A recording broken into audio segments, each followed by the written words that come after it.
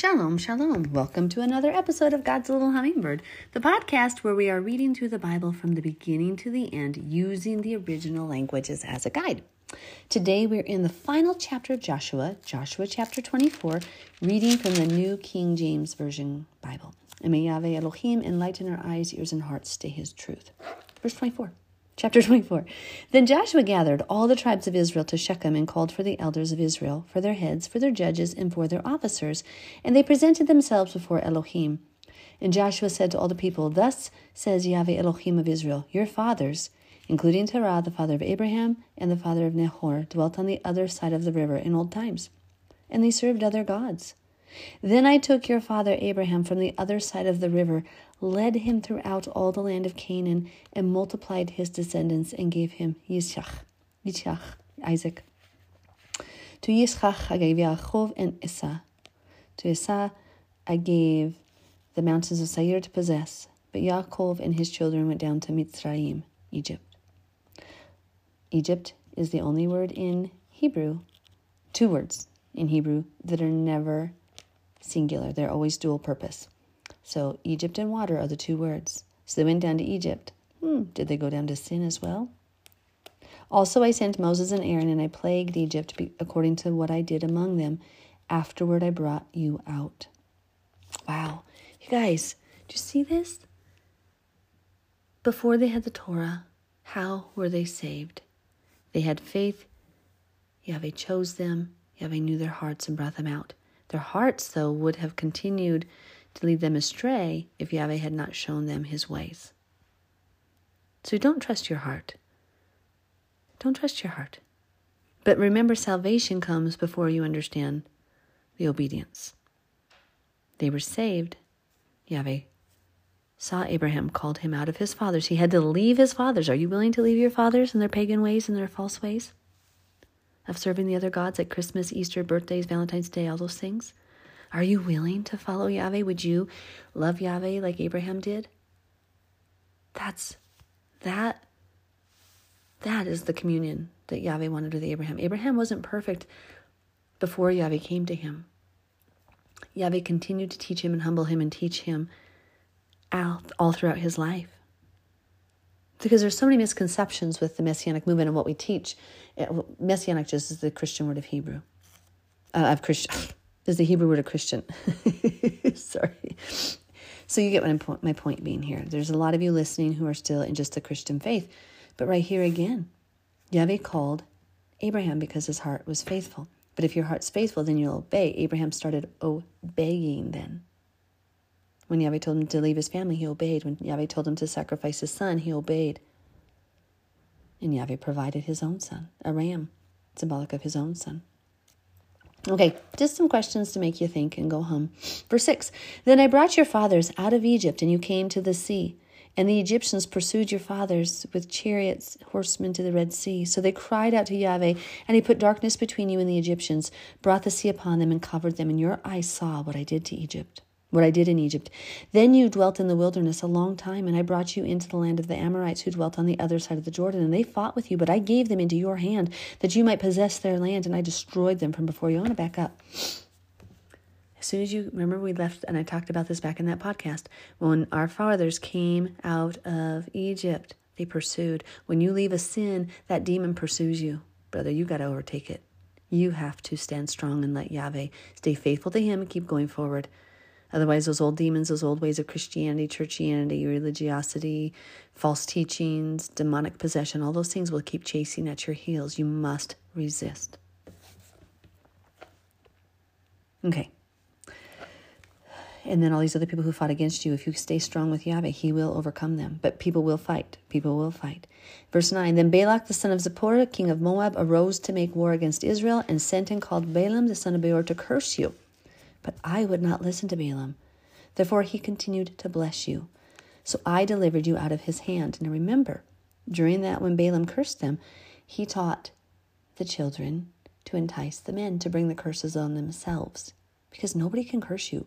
But if you open your hand to Satan and hold his hand and open to the demons and the pagan false things and the ways not of God, you invite the curses upon yourself. Nobody can curse you, though, if you stay in his blessing of obedience and covenant. if you stay faithful to his covenant. Verse 11, then you went over the Jordan and came to Jericho, and the men of Jericho fought against you. Do you notice this? People are always going to fight against you, people. When you follow Yahweh, they're not going to speak highly of you. They're going to hate you, just like Yeshua says. They're going to fight. Also the Amorites, the Perizzites, the Kenizzites, the Hittites, the Girgashites, the Hivites, and the Jebusites. But I delivered them into your hand. This is Yahweh speaking. I sent the hornet before you. That hornet, we often think, many people liken it to the Philistines, because the Palestinians, when those Palestinians came up, they fought those nations in the land before Israel got there. And they kind of are little hornets, aren't they? I sent the hornet before you. Okay, I'm sorry. I sent the hornet before you, which drove them out from before you. Also the 2 kings of the Amorites, but not with your sword or with your bow. I have given you a land for which you did not labor, and cities which you did not build, and you dwell in them. You eat of the vineyards and olive groves which you did not plant. Now therefore fear Yahweh. Serve him in sincerity and in truth, and put away the gods which your fathers served on the other side of the river and in Egypt. Serve Yahweh. If you're still doing Christmas, birthday parties, Valentine's Day, pagan traditions, get them out. Serve him in sincerity and in truth. Be faithful to Yahweh. He will provide more than you'll ever know. The peace that passes understanding. It might not always be physical provision.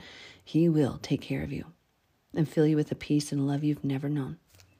Verse 15, and if it seems evil to you to serve Yahweh, choose for yourselves this day whom you will serve, whether the gods which your fathers served were on the other side of the river, or the gods of the Amorites in whose land you dwell. But as for me and my house, we will serve Yahweh. So who are you serving? Are you still doing Christmas? Pagan traditions, the Seder, birthday parties? Or are you doing what Yahweh commanded? I would highly hope for each and every one of you that you would just serve Yahweh. Verse 16, so the people answered and said, far be it from us that we should forsake Yahweh to serve other gods. For Yahweh our Elohim is he who brought us out and our fathers up out of the land of Egypt from the house of bondage, who did these great signs in our sight and preserved us in all the way that we went and among all the people through whom we passed. And Yahweh drove out from before us all the people, including the Amorites who dwelt in the land. We also will serve Yahweh, for he is our God. So the people are saying, we're going to serve Yahweh. But Joshua said to the people, you cannot serve Yahweh, for he's a holy God. Kadosh, set apart, different from. He's a jealous God. He will not forgive your transgressions nor your sins. If you forsake Yahweh and serve foreign gods, that he will turn and do you harm and consume you after he has done you good. So Joshua's warning him. This is a Hebrew way of speaking, guys. We know 1,000,000 times the Father says he will forgive you. Turn. Isaiah says, turn from your sins and they'll be like white as snow. So it's not that he didn't really mean Yahweh's not going to forgive. What he is saying is the way the hyperboles and the Hebrew tradition speaks. Like Yeshua says, pray that your flight not be on the Sabbath or in the winter, which, well, pretty much tells us when it's going to be. When he says, get behind me, Satan, he didn't really mean Peter was Satan. He's saying, you guys are going to mess up. Yahweh is so holy, you really be humble because you can't really do it. Be on your knees. Be gracious. Be humble. Be obedient. And pray for protection. Because the only one, honestly, who saves us is Yahweh. We all mess up. We've all messed up. And Joshua's kind of making that very clear here. Our righteousness is like filthy rags. But thank God for his grace and mercy. And don't you ever give up. When you fall, when you sin, you get back up, you repent, and you keep running, guys. We keep going. We don't let go. We're like Jacob. We hold on. And even in the midst of our sin, once the angel strikes our hip, we cling and we say, I will not let go until I receive that blessing. Verse 21, and the people said to Joshua, no, but we will serve Yahweh. So Joshua said to the people, you are witnesses against yourselves that you have chosen Yahweh for yourselves to serve him. And they said, we are witnesses. Now therefore he said, put away the foreign gods which are among you, and incline your heart to Yahweh Elohim of Israel. So they must have still had foreign gods. And I know I see it in the people who still do birthdays, Christmas, Easter, Valentine's Day, all these things. Come on, guys, put it away. Verse 24, and the people said to Joshua, Yahweh our Elohim we will serve, and his voice we will obey. So Joshua made a covenant with the people that day, and made for them a statute and an ordinance in Shechem. Then Joshua wrote these words in the book of the law of Elohim, and he took a huge stone and set it up there under the oak that was by the sanctuary of Yahweh. And Joshua said to all the people, Behold, this stone shall be a witness to us, for it has heard all the words of Yahweh which he spoke to us. It shall therefore be a witness to you, lest you deny your Elohim. So Joshua let the people depart, each to his own inheritance. Now I'm going to say, the rock obviously didn't hear. This is the difference between the Greek and the the Greek and the Hebrew mindset. The Hebrew person very much believes in miracles, sees the spiritual, is very poetic. A Greek mindset is very factual, scientific, logic-based. Therefore, that is why this doesn't always make sense to people who have the Holy Spirit, and it looks like foolishness to those of the Greek mindset. Because obviously that rock isn't hearing anything, but it is a symbol of the witness. And to those who have eyes to see, it's a very beautiful, beautiful sign. We're told Yahweh is our rock. We're told, we're shown that Yeshua's kingdom is hewn from that rock and crushes all end-time kingdoms in the book of Daniel. I just pray that all of us would have eyes to see, ears to hear, and hearts to comprehend, and that which we even those of us who have a little bit of understanding, like the more would be given us, right? Like, let's come on, we're only at the surface of what we see. Let's understand who our God is and know his ways. Verse 29, Now it came to pass after these things that Joshua the son of Nun, the servant of Yahweh, died, being 110 years old. Oh my gosh, do those words just hit you like they do me? Joshua, the servant of Yahweh. Are you the servant of Yahweh, or are you the servant of yourself? Are you doing what Yahweh wants and what he commands, or are you telling him to understand your heart and you're doing whatever you want?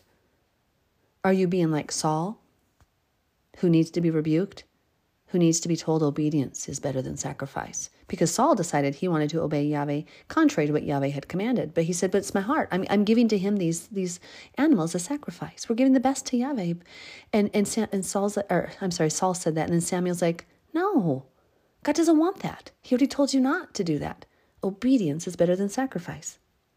I really hope that God can say to me, to you, to us, and call us his servant.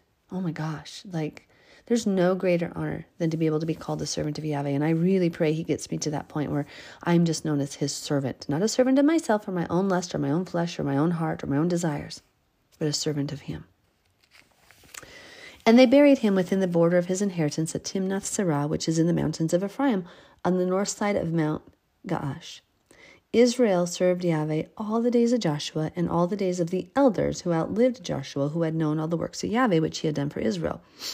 The bones of Joseph, which the children of Israel had brought up out of Egypt, they buried at Shechem in the plot of ground which Jacob had bought from the sons of Hamor, the father of Shechem, for 100 pieces of silver, and which had become an inheritance of the children of Joseph. And Eleazar, the son of Aaron, died.